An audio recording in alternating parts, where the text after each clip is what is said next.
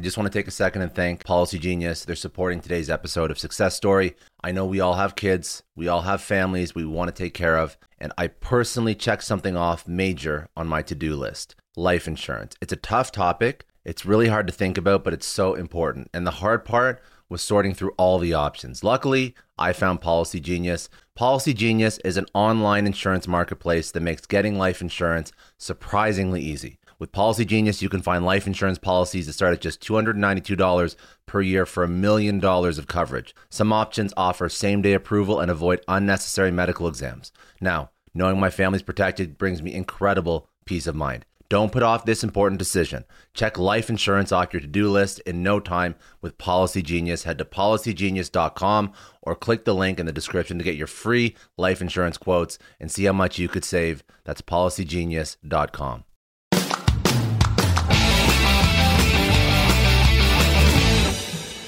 All right. Well, thanks again for joining me. Today, I am sitting down with Danielle Brown, who is the CMO of Points. Danielle is at the helm of the global loyalty commerce provider. She is heading up their entire marketing strategy. She's responsible for driving growth through data science and analytics. She also leads business operation functions, including product delivery, support services, while ensuring overall customer and partner satisfaction and making sure that that remains a top priority. She has 20 years of experience on loyalty platforms, entertainment, wireless, retail, and tech. That's a huge range of industries. She's navigated and built marketing teams from growth stage startups to international markets with incredible growth, incredible revenue. Now that's obviously the formal description of your career, but I want to hear it from you. Talk to me about your career, how you came to become CMO of Points. I was looking at your LinkedIn, a lot of really, really impressive wins. So yeah, let's break it down. Thank you, Scott. I'm really happy to be here. Yeah, it is kind of funny when I hear that back. The 20 years kind of made me breathe a little bit heavy because I'm like, shit, that's a really long time, and that made me feel old. But yeah, it was I guess a circuitous route, right? I think I've always been a bit of a hustler. I've always been working, like babysitting. I think I had my first real job at McDonald's at like 11 or 12, and I lied about my age to get my job. And I was always one of those like super busy kids, and I managed like my friends' rock bands when I was 15. And at like 19, I left Montreal. I moved to Toronto. I'm like, I'm going to go to theater school. I lasted a year and I felt like it was a waste of time. And then I continued acting, but then I was like, I'm going to get a degree in criminology. And then I got bored of that. And I actually didn't finish that degree. I've actually never finished school. I do not have a degree. And one of the ways that I kind of managed to get to where I am is that, I worked a whole bunch of jobs, and one of those jobs was working at HMV while I was at school. For those of you who aren't familiar, record store. And when I had the opportunity to go full time is when I quit school, and I was like, no, I think I can weirdly turn this into something. And so I learned how the cash office worked. I was the shipper receiver. And then that's where I got my first marketing job. And I remember that was my first salary job, and I was marketing for like the flagship store. And it was like, I made no money, but it was like a salary, and I was so proud, right? And that was the beginning of marketing. And I kind of worked at HMV for a while. And then I had this like opportunity. Someone at Universal Music Canada called and said, hey, there's a sick leave. And we can bring you on. You might be here for 2 weeks. You might be here for 2 months. And I was like, I will quit my job. I will take it. And I will make sure they do not get rid of me. And I stayed there for 6 years, right? And so what I did there was I started off in sales, and then I moved to artist marketing, and I was the artist marketer for Interscope Records for Canada for the last 3 years there.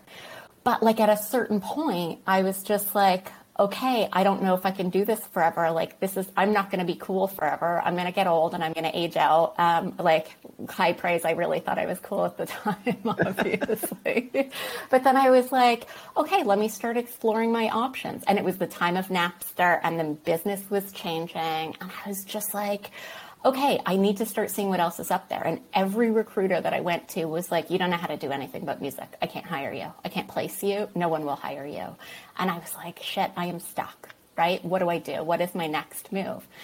And so I thought, okay, the next move has got to be, I know music, people will trust me with that. And I found a job running music content for a telco startup called Amp Mobile. And we lasted for about 8 to 9 months in Canada, and then we went under, and it was an awesome first startup experience. And it was a necessary step for me to get further away from music, but then I was like, what on earth am I going to do now? And then one of my colleagues at the time was running a conversion for XM Canada, so before the SiriusXM merger. And he was one of the smartest people I knew. He was one of my colleagues at Amp Mobile, and he had gone there. And I was just like, if I could learn everything that is in this guy's head, I've got the art of marketing, he's got the science, then I will be in a great spot. And so I took this job as an account manager for General Motors and was just like, I will learn everything that you can teach me. And I learned about analytics. I learned about forecasting. I learned the whole financial aspect of the business. And that was really foundational to me, was to have someone who believed in me and believed I was smart and be able to and could adapt and learn new things, so that when my time at SiriusXM was up 6 years later, I was recruited as a VP of marketing at Points.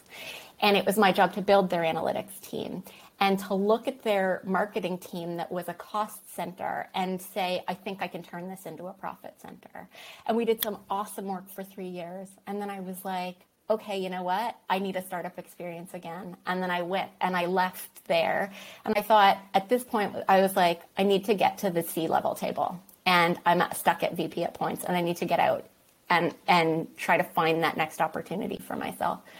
And so I went to a B2B retail marketplace called Hubba, where I was their first CMO, and then left there and went to a direct-to-consumer business called Nix, where I was their CMO, and then got recruited back to Points. And I've been there as CMO, and I've been there for about a year and a bit. So it's been this really long, meandering journey, but purposeful in the way that I knew what skills I needed to acquire to get to the next level. And that was what guided my decision making, I think. That's a very interesting story. And there's a lot of different points that I'd actually want to touch on. But I think the one thing that stood out to me was you were, you almost accidentally got into marketing, but then you were purposefully successful at it. I don't know if you agree with that statement or not, but it seems like that's sort of like the career progression from HMV, and then you saw the opportunities, you just sort of like tackled them. At what point did you know that you wanted to double down on marketing? And the reason why I ask that is because a lot of people that listen to this are also in sales. And I think that actually, funny enough, your career progression where you accidentally get into something and then you're purposefully successful at it is actually very much in line with what a lot of sales individuals do, because I think there probably was more infrastructure to support a marketer than sales, and I think there still is. So for people that sort of are trying to figure out what they're doing and they're at that point, and like my background is very similar to yours, but I was down the sales route where I just got into sales and sort of kept going. How did you know at the point when this is something that you wanted to do for your career and that you started to double down on it, and this is something that you wanted to sort of continue to learn and find mentors and continue to advance in your career? What was that point?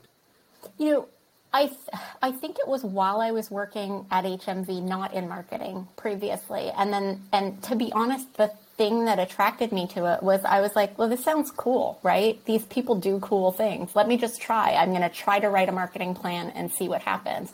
And that first job, I was like, look, I'm going to be really open about what I know and what I don't know and what I know how to do. And I just discovered that I was good at it. I think I was fearless in the opportunities that I brought forward. And I've always approached my career knowing that it would be okay to fail, because I could pick myself up again and try something new or try the same thing differently. And I think operating with that mindset of saying, I'm going to say yes to every opportunity. and just see where it gets me allowed me to find the thing I was good at, because I didn't have that traditional schooling where I could explore and figure that out. And so it really was a recognition of, I have the aptitude for this. So now I'm going to double down and I'm going to try to chart a path that's just going to make me smarter at this thing that I think I can be good at. Do you think not having the formal education that actually gave you an advantage? I do. And I don't know if it's just personal because of the way I learned. It's funny that you ask it that way, because at the time, while I was trying to build my career, after a few jobs in, like at some point at Universal, I was like, idiot, why didn't you finish school? Right? Like, why did you not finish school? Because every time you go for a job, someone is asking you if you had your degree. But the thing that it freed me to do is to not take a textbook approach. And it allowed me to say, I don't know if I'm supposed to do it this way, but let me explore and let me innovate and let me see if it works this way. I filled in a lot of the knowledge after. But yeah, I think for the way I operate, it was a hugely freeing experience to not have a map. I'm starting to, as you tell your story, I'm starting to understand why you're successful and why you've been successful in so many different industries. Like, you know, when we first introduced you, it was like loyalty, entertainment, wireless, retail, tech. Like, you're right. That's a lot of different industries. And just to be able to be successful in all of those, it sort of speaks to you as a professional, as a person. I'm just wondering if that's, you know, I think you had the benefit of not having the formal education, which forced you as like a high performing individual to take those things on and be successful. I'm just wondering if that's something that can be, I guess, learned if somebody was in a formal education setting and they were spoon-fed stuff and it did come easy to start. How do you become that adaptable, and how do you shift your thinking so that failure is okay? Because it's going to go to another point. You know, how did you deal with and navigate the pandemic environment with points and travel? But I'm sure all of your success and the way that you've had to navigate has led to you being extremely effective at navigating just another significantly large event, but still something that, you know, a lot of people that have done things a certain way for so long may be a little bit less capable of figuring out.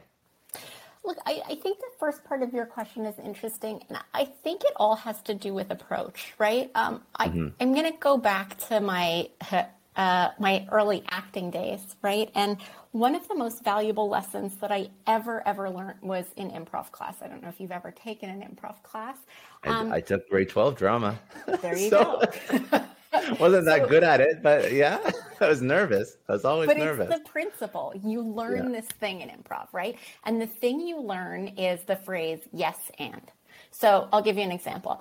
I'm doing a little improv scene and I'm like cooking dinner in the kitchen. And you're always going to have the next person who comes into the improv scene who decides they're going to be clever and just throw a wrench in everything and say, hey, I'm an alien from outer space or whatever. And you're like, what would you be doing in my kitchen then? But whatever. What you can't do in improv is say, then what the hell are you doing in my kitchen? What you have to do in improv is accept the suggestion and go, how am I going to build on it? And bizarrely, that's been foundational in how I've built my career. That whole rule of the yes and is I can always build on anything. So if I don't know something, I can figure it out. If something comes in to change my direction or shift my focus, that's great. I'll accept it and figure out how to adapt it and integrate it into the path that I have to take. So I think that part is foundational, right? And I think if you do have a more formal education, I think that's great. I think having a team with diverse backgrounds and diverse ways of learning builds a really great team. If you're looking to be adaptable, the main thing though is adding that adaptability. So if you can, with that formal training, then say, and I also know that things are going to happen that are unexpected, and I can apply that rule of the yes and, it allows you to be flexible as well. So I think it's an attitude and an approach thing. I love that. I think that's a very valuable tool that people can, if they can just keep it top of mind, I think that would be very useful. And I think especially, we're talking about career, but like I'll bring it again back to COVID. Like your circumstance and how you've sort of, and we were speaking about this before, like if you're healthy, if you are in a relatively okay financial position, you're not having the worst go of it compared to some people that don't have those luxuries, unfortunately. So, if you can say yes and we're both in Toronto, we're stuck inside, but there's a lot of things that are still progressing in our careers. People are still, advancing. So there's ways to grow. There's always ways to grow, and there's always, roll with the punches, so to speak. I really, really like that attitude. That's a really, really, really smart attitude to sort of internalize. I want to understand more about, now this is sort of your career progression to points. You really summed it up very nicely and succinctly. I want to understand, I guess with points in particular, some leadership lessons that you're working with now. So some things that you bring to the team, bring to the company. And I'm really just curious because you're working in a points is loyalty for travel, if I'm not mistaken. Yeah. So obviously there's been some disruption in the company. Do you want to walk through, because how have you navigated COVID so far, and how has that impacted your role as CMO?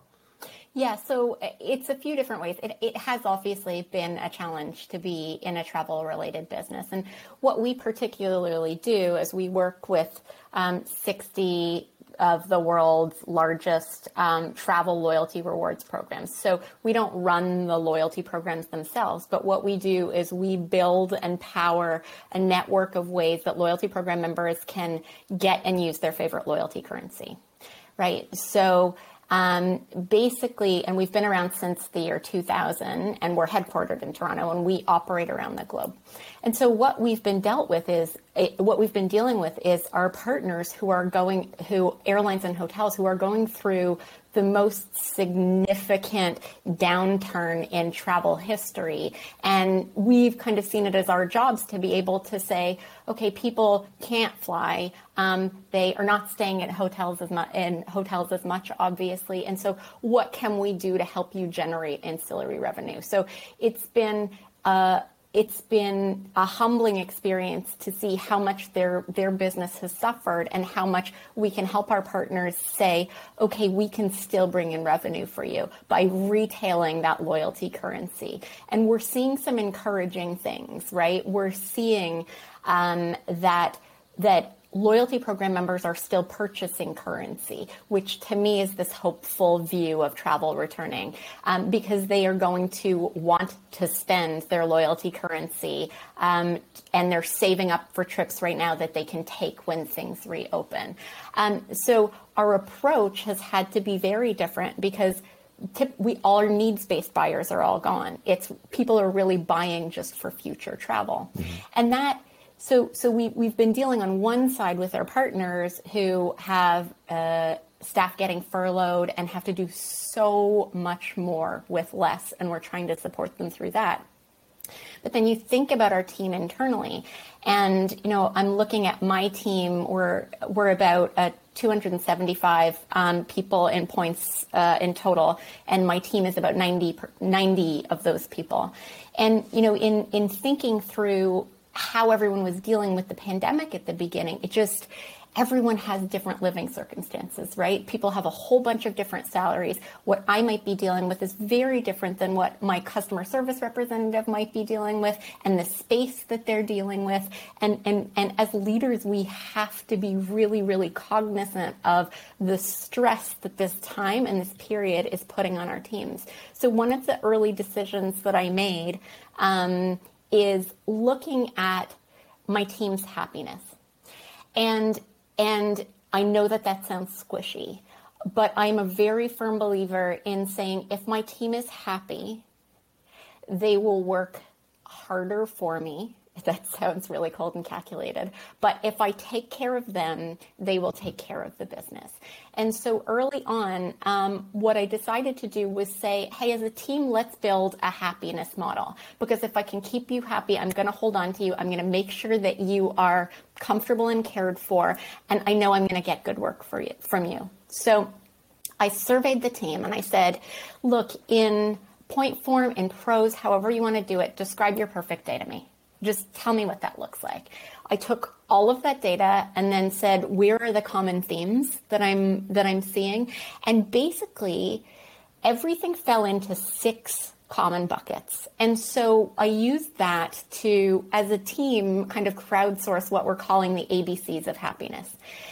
And what we said is, if you could feel a sense of accomplishment, if you could feel balance so that you have work time and you have think time and you have home time and work time, if you could feel a sense of challenge, so you had these realistic goals, but they were goals and a little bit hard to achieve, if you had clarity in what was expected of you, if you had a connection with your peers that went beyond work, and if you felt like you were contributing to the greater good of the company, then you would be a happy employee and you would be a happy team member. And so all of my people managers have this and are armed with this information. And when they do their one-on-ones with people on their team, they check the happiness index and they're like, how's your happiness score going? Where are we falling short and how can I help you with that? And the powerful thing about that is that it's a model that was built by the team. They told us what was important. And now we have this language and this conversation to be able to follow up on people who might be worried because we're in travel and what's happening to my job, and who are seeing the people that they work with day to day getting furloughed or laid off. And so it gave them a sense of security and power to be able to say, my leaders care about me, my company cares about me, and I have a language to be able to talk to them with if I am not happy in a certain way. That's a very good framework. And, when we were prepping for this, I didn't even know you were going to bring that up. I'm happy you did, though, because regardless of pandemic, I think that's actually extremely important. And I think that that's actually something that I think the happiness of a team. You're right. It does sound like very I don't know, squishy, whatever. It's a good word for it, but it's so true. It's very true. And I think that if you just assume my teams are full of they're grown-ups, they're adults, they can manage and they can take care of themselves. It's not going to be a good situation. Right. So. I don't know about you, but I'm struggling. I'm having a hell of a time. I'm having a hell of a time. Seriously, half the reason why I like doing these podcasts now is because this is the only time I can talk to somebody else besides I love the people that I'm living with. Don't get me wrong, but you don't have the coffee, you don't have the conferences, you don't have that anymore. Yeah. You really don't. And, people can put on this face and they can say I'm okay. I'm doing fine. And for some people, it's tough to let that guard down and be human, especially if they're professionals and they're, maybe they're executives and they think they're supposed to be perceived a certain way or whatever, or they have people that report to them that are not doing okay and they want to be there for those people. But if you normalize it across the organization, all of a sudden you realize the people that everybody thought was okay may have not been okay. And then you're starting to really help people in ways that, you're going to keep them with the company. But in terms of mental health and well-being, you're probably doing a lot more for them than just keeping them with the company, especially if they're on their own.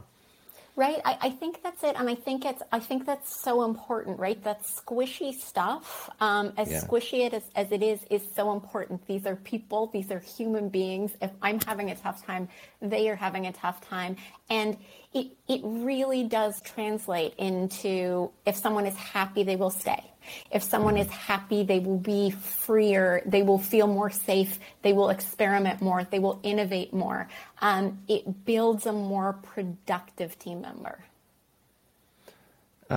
Now, there's a component of that. I know a lot of entrepreneurs listen to this show, and NetSuite has been a huge supporter for entrepreneurs, for business owners, because there's one thing that we all know. Business is about making money, and it's about your bottom line. And the less you spend on the nuts and bolts of running your business, the more profits you keep. But these days, everything is costing more. Supplies, people, shipping. It squeezes your margins, and I've been there, juggling multiple systems for finance, inventory, you name it, each with its own costs and its own set of headaches. That's why I made the switch to NetSuite by Oracle. It's changed our company. Think about it. NetSuite is one of the top financial systems out there. It puts your whole business on one platform, accounting, finance, the works. One data source for everyone. There's no more mismatched info. And because it's in the cloud, it slashes your IT costs. No more servers, no more updates. Just access NetSuite from anywhere. With one integrated suite, your overhead drops big time. And here's the real win: efficiency. Everything's connected in NetSuite. Costs are ridiculous lately. Find a proven way to reduce your expenses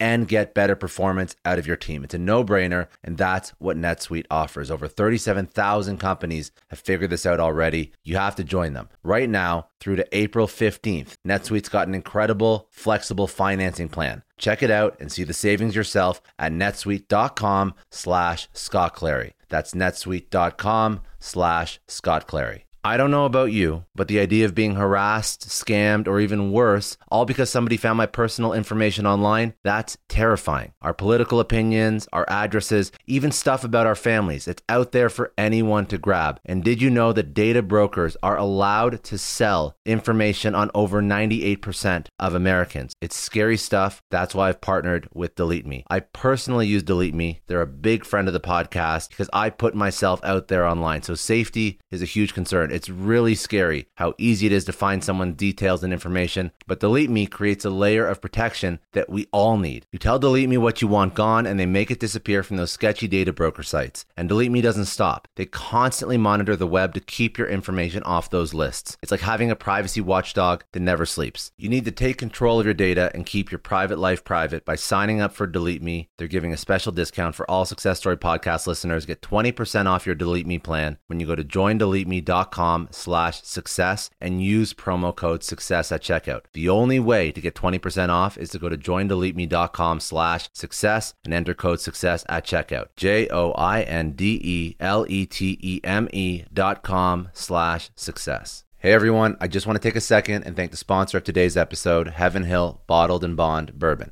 Now, I don't have a lot of liquor sponsors on this show. Heaven Hill Bottled and Bond is actually one of my favorites. I've drank it for a few years now, and this is why we actually decided to work together. Heaven Hill Distillery, family owned since 1935, is a great entrepreneur story too. So there's 5 brothers. They filled their first whiskey barrels back in 1935, and their legacy still lives on today. Heaven Hill Bottled and Bond is aged over 7 years. That's 3 more than required by the Bottled and Bond Act of 1897. This means the best quality, the best purity, and the best consistency. This is not just average bourbon. It's the winner of the double gold medals at multiple 2023 World Spirits competitions, and they've won the very prestigious Triple Still Award. It's a very big deal in the liquor and bourbon world. Heaven Hill Bottled and Bond boasts an exceptionally smooth oak flavor, while its aroma offers a sweet blend of caramel and smooth vanilla. If you love bourbon, you need to try Heaven Hill Bottled and Bond. Available nationally, look for a bottle at your local store. Heaven Hill reminds you to think wisely, drink wisely. Think back to your last few days in the office. Did any of them leave you feeling really accomplished? Not the kind of day where you're running around like crazy, but where you've made real progress on something that matters. Because being busy doesn't always mean being productive, and I bet we've all been there. And maybe it's time to rethink what it means to get things done. Today's episode is sponsored by Belay, and what they help you do is, instead of getting sucked into emails and to-do lists, they help you delegate tasks and focus on big goals. They can connect you with top-notch US-based talent who are ready to take on those time-consuming tasks that bog you down. Let's be real. There are way more important things you could be doing than bookkeeping or wrangling a packed inbox. They have virtual assistants to handle all of those pesky administrative tasks, or accounting professional to take care of all your financials. But here's the best part. You don't have to waste weeks searching for the right person. Belay's personalized matching service works quickly, sometimes matching you with the right talent to take stuff off your plate in under a week. Are you ready to try a different way of working? Check out Belay's list of the top 25 things you can delegate to a virtual assistant. It might just change your business and your life. Text SUCCESS, that's SUCCESS, to 55123 to get the list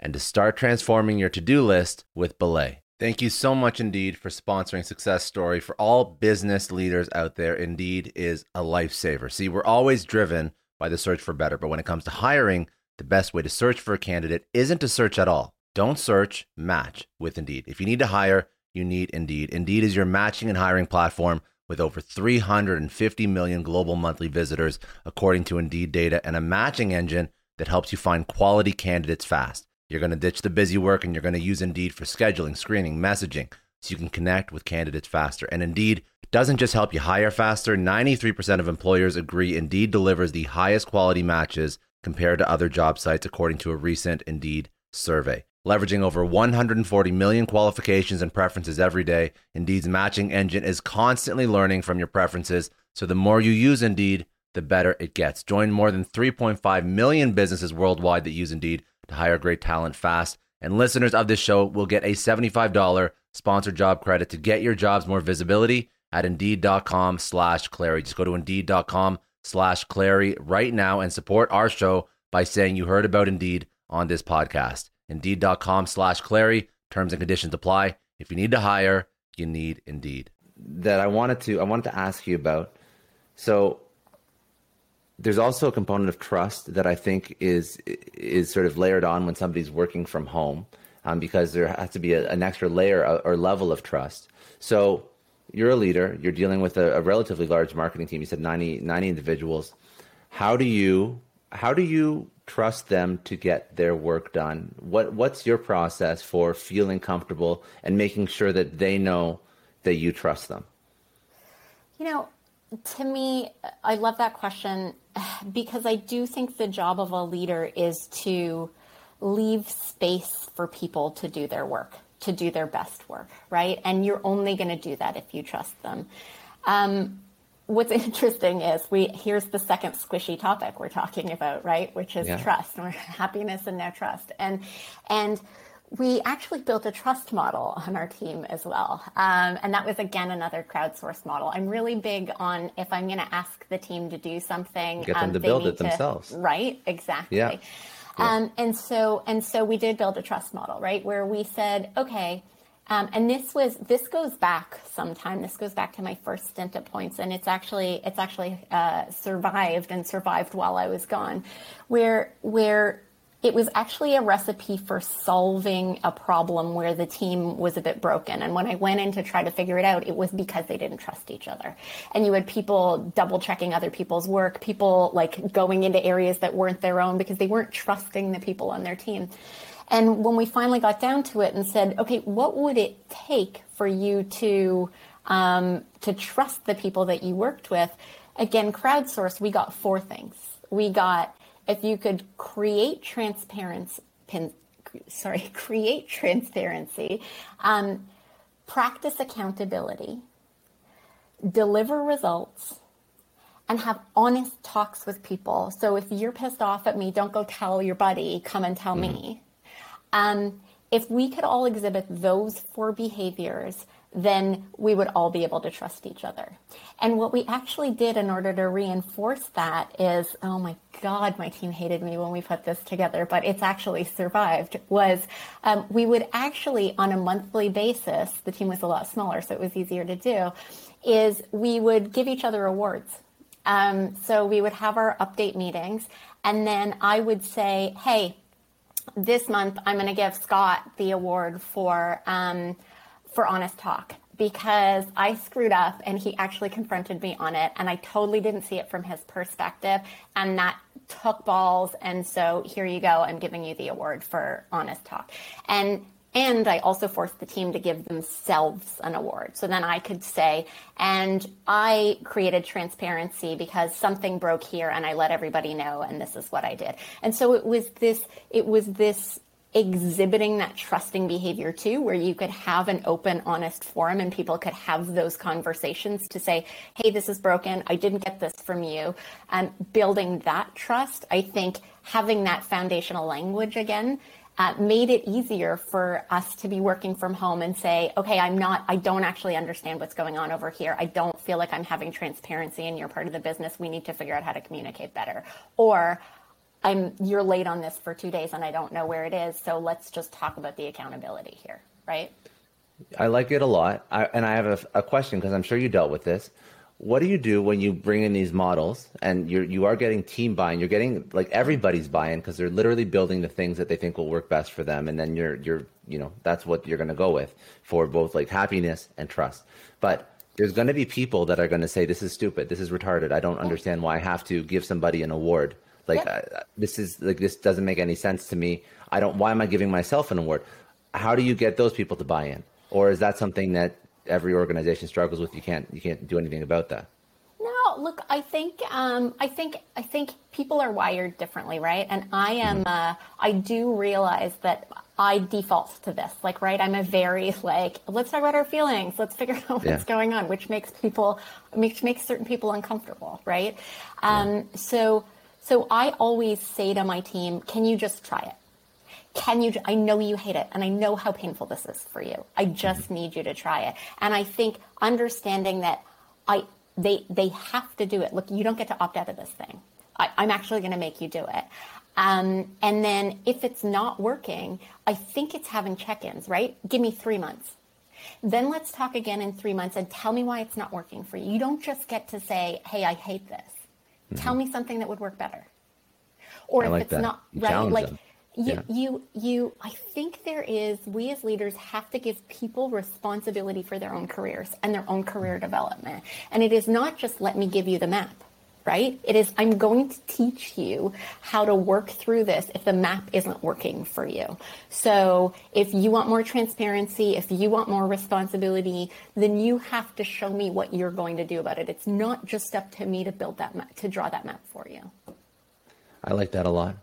So the people that do have an opinion about it, okay, that's fine. But Yeah. you have to come up with something, because there's a clear gap here that's causing the business to suffer in this area or the other. So if you don't think this way is going to solve that problem, you think it's stupid, think of something that will solve this problem, and let's talk about it. Yeah, And find me something that will work better. Get together with some of your colleagues and build something else. I would love that, right? yeah, Totally, it would take a lot of totally. stress off you. Exactly. That's very okay. So this, what I'm seeing here, what we're getting is a masterclass in building a culture in probably one of the industries, your travel adjacent, that is probably one of the hardest hit. And there's one more point that I want to ask you about. I want to ask you about process, especially in a work from home environment, and how that's important. But I want to also get some data points from you on when you build out this squishy happiness model, this trust model, and then we can go into process as well. What does that look like in terms of actual results? How has points performed? How has, how it could be, I don't know what metric you want to relay over, if you have any off the top of your head, and I'm sort of coming at you, I didn't ask you to prep for this, but I think it would be interesting to take this away and like actually see what the end result is like in some way or another. Yeah, look, results are interesting, right? I think if I look at last year, where we went into last year with a plan that obviously we didn't achieve, right? We thought people would be flying. We thought people would be. We said it in the November of the year before, but when we recast our plan, we achieved our recasted plan, right? Which to me is huge. But what that meant for us was things came from different places, right? So from my marketing team, I won't share the breakdown, but my marketing team was previously, in the work that we had to do, responsible for way less of a percentage of the overall revenue of the company. By the time the end of the year came, I would say the absolute lion's share of the company's revenue was directly related to marketing promotions. And so what you have is a situation whereby you have a team that is now disproportionately responsible for the whole company's revenue. And imagine the stress and the pressure on that to not be able to fail, right? Mm-hmm. In a culture that I'm building that says you can fail, you can try things, it's okay. And then you're just like, oh shit. But if we don't hit this, we don't hit the number, like terrifying, right? So then if I then go back to say, how did we handle the pressure? How did we not crack? How did we hit our reforecast? That's how we did it, because we were taking care of the squishy stuff and we were making sure that people understood their direction so that they felt heard and they felt taken care of and they could power forward and get their jobs done. It's very impressive. Very impressive what you've done. And Just out of curiosity, was the, sort of doubling down on the trust and building out this happiness model, was that done purposefully to combat like the shifting of percentage of total revenue targets towards a marketing team, or was that just something that was a happy coincidence? The trust model, I would say, it was older. I think that's just a way we work. The happiness model was something that we did develop during COVID, and something that I knew I had to have in place as the responsibilities of the team would be shifting, and we needed to have a way to have conversations about where things weren't working. It's a difficult business to learn. And so I would say that the ramp up of someone being effective, because it's such an odd business, is 6 to 8 months. And so I could not afford to lose anybody. And we actually last year had the lowest turnover in our history. Well, that's a KPI right there. That's pretty damn impressive. So very good. Yeah, seriously, very, very impressive. Okay, last point, process. So how does process fit into all of this?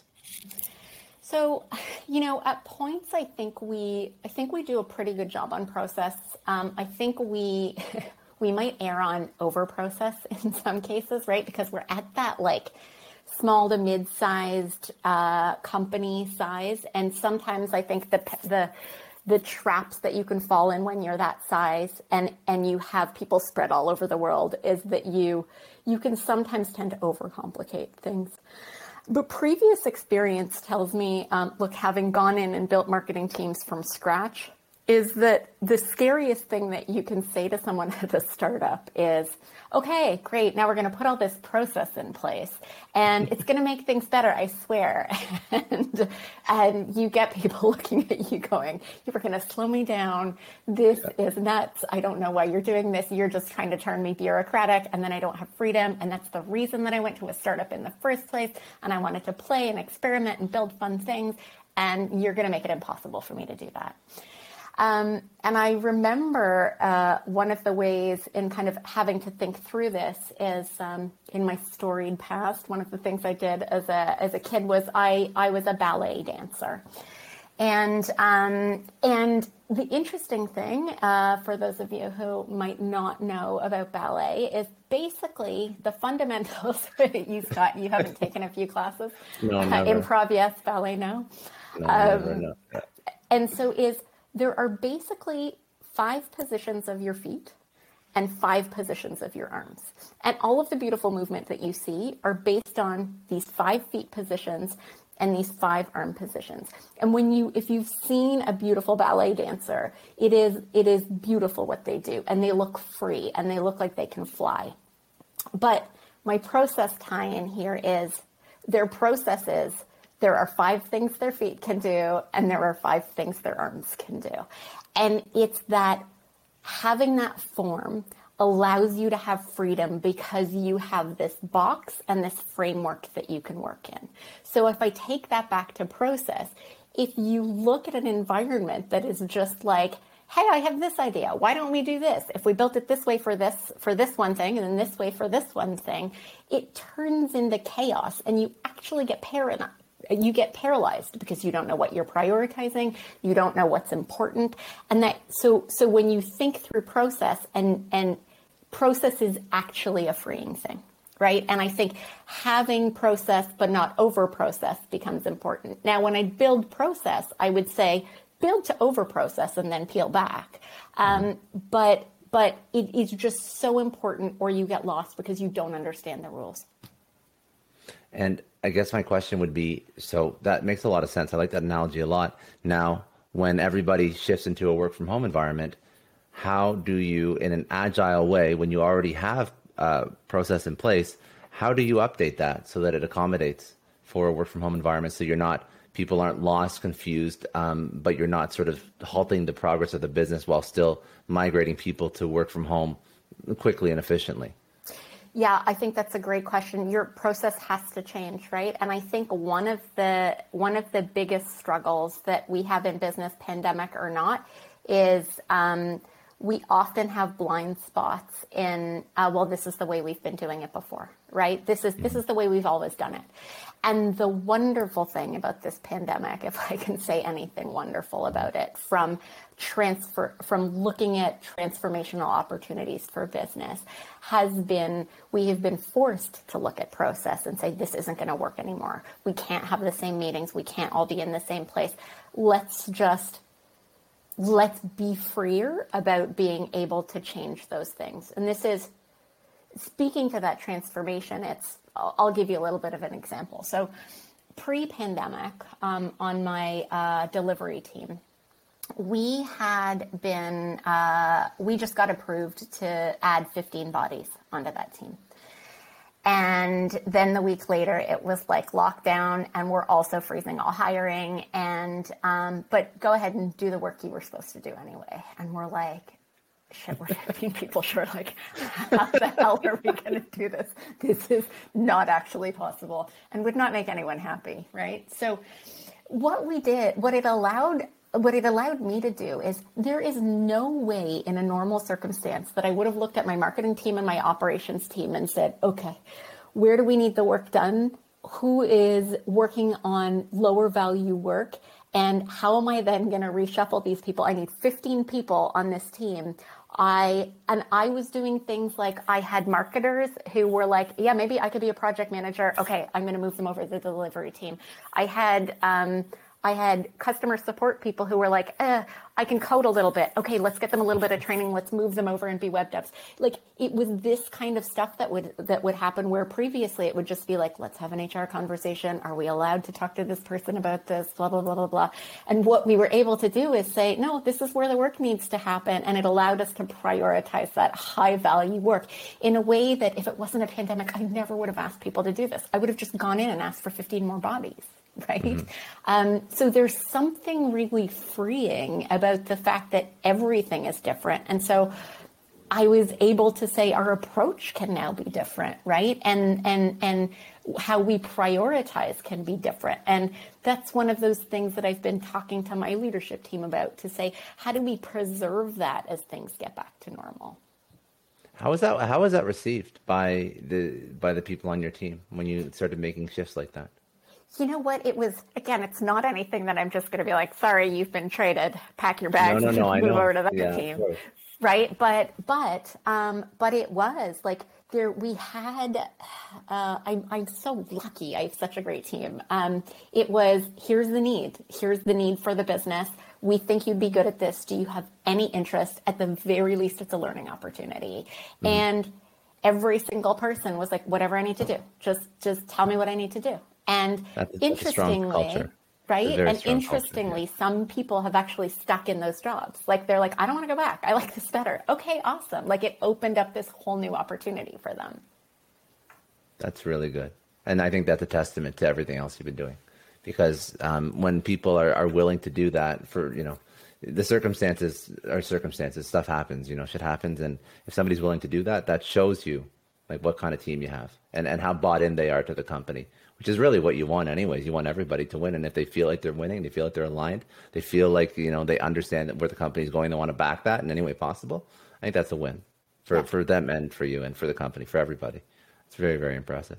So to close these interviews out, I like to do like some rapid fire stuff just about you and your career, for people to learn quickly, just some quick questions. But before I go into that, was there anything else on points, on things that you've learned over the pandemic, things that you're doing with your team now or in the past that you wanted to touch on? No, I mean, I feel like I gave you an earful right there.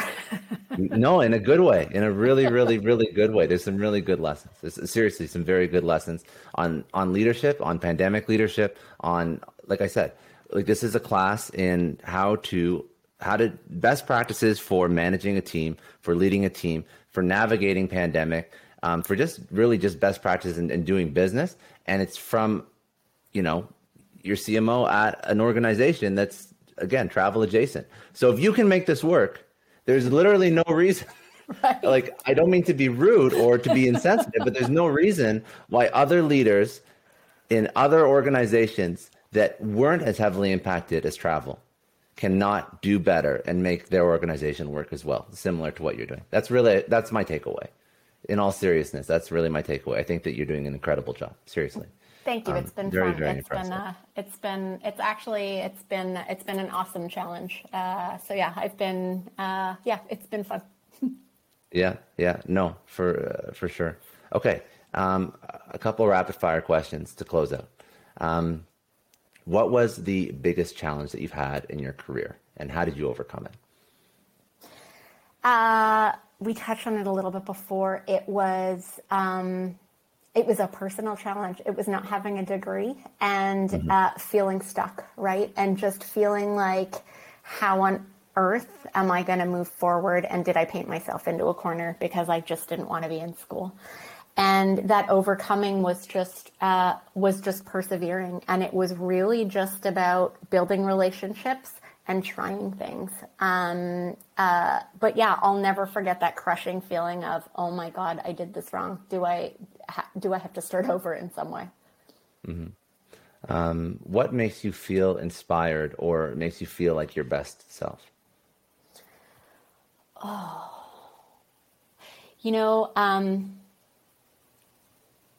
I'm going to go back to my team. It is such an honor and a pleasure to get to work with the people that I work with every day, and just seeing them take chances and innovate and just try stuff and be fearless just makes me go, like, I am cheering and I am like, yes, just do it. And it is just awesome to just look around and just be inspired by the people who I get to work with every day.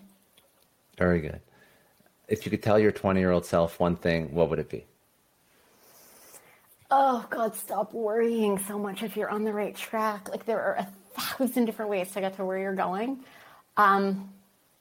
Be purposeful about your steps, and don't feel like you have to fit a mold, right? And and never think, what's my next move? Always think, what's the move after the next move, and plan how you're going to get there.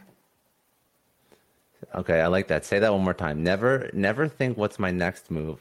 Always think, what's the move after that move, and plan how. So you're 2 steps ahead. Yeah. That's very good. What's your favorite?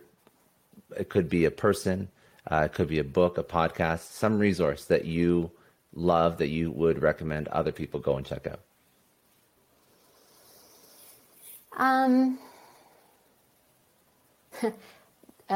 Maybe unconventional. I would say read as much fiction as humanly possible. I don't read business books. I barely read nonfiction, but there is something so powerful about fiction, about helping you understand the human condition and helping you understand how people process things. It puts you in a different world. And I think, don't get me wrong, I binge TV and like everybody else, but it's just the immersive experience of fiction and having to process how someone else is processing a story is one of the most powerful things that you can do for yourself. That's a good answer. It's a very good answer. And then the most important question, where do people, first of all, go check out Points, and then go connect with you, and go, if they want to reach out to you, how can they do that? They can just find me on LinkedIn. Danielle Brown is a pretty common name, but Danielle Brown Points is easy to find.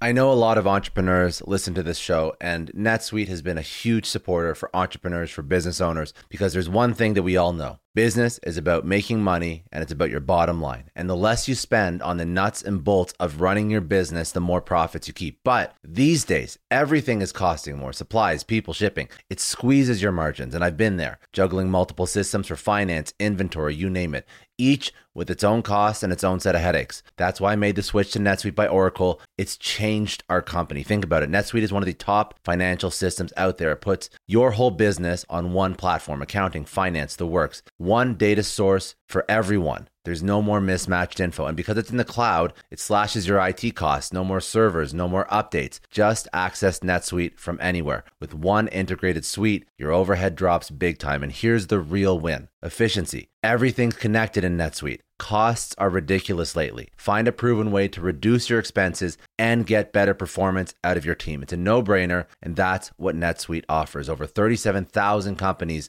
have figured this out already. You have to join them. Right now, through to April 15th, NetSuite's got an incredible, flexible financing plan. Check it out and see the savings yourself at netsuite.com/Scott Clary. That's netsuite.com/Scott Clary. I don't know about you, but the idea of being harassed, scammed, or even worse, all because somebody found my personal information online, that's terrifying. Our political opinions, our addresses, even stuff about our families, it's out there for anyone to grab. And did you know that data brokers are allowed to sell information on over 98% of Americans? It's scary stuff. That's why I've partnered with Delete Me. I personally use Delete Me. They're a big friend of the podcast because I put myself out there online. So safety is a huge concern. It's really scary how easy it is to find someone's details and information, but Delete Me creates a layer of protection that we all need. You tell Delete Me what you want gone, and they make it disappear from those sketchy data broker sites. And Delete Me doesn't stop. They constantly monitor the web to keep your information off those lists. It's like having a privacy watchdog that never sleeps. You need to take control of your data and keep your private life private by signing up for Delete Me. They're giving a special discount for all Success Story podcast listeners. Get 20% off your Delete Me plan when you go to joindeleteme.com/success and use promo code success at checkout. The only way to get 20% off is to go to joindeleteme.com/success and enter code success at checkout. joindeleteme.com/success. Hey everyone, I just want to take a second and thank the sponsor of today's episode, Heaven Hill Bottled and Bond Bourbon.